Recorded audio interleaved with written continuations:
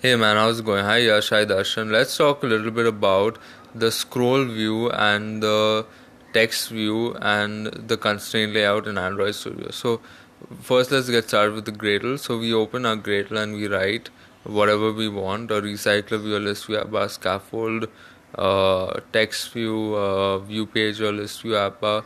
So once that is done, you can think about the constraint layout. Now once you've understood the constraint layout, you can think about the XML files, the view pager, the adapter, and so connecting the XML files with the Java and KT, that's the Java Kotlin files.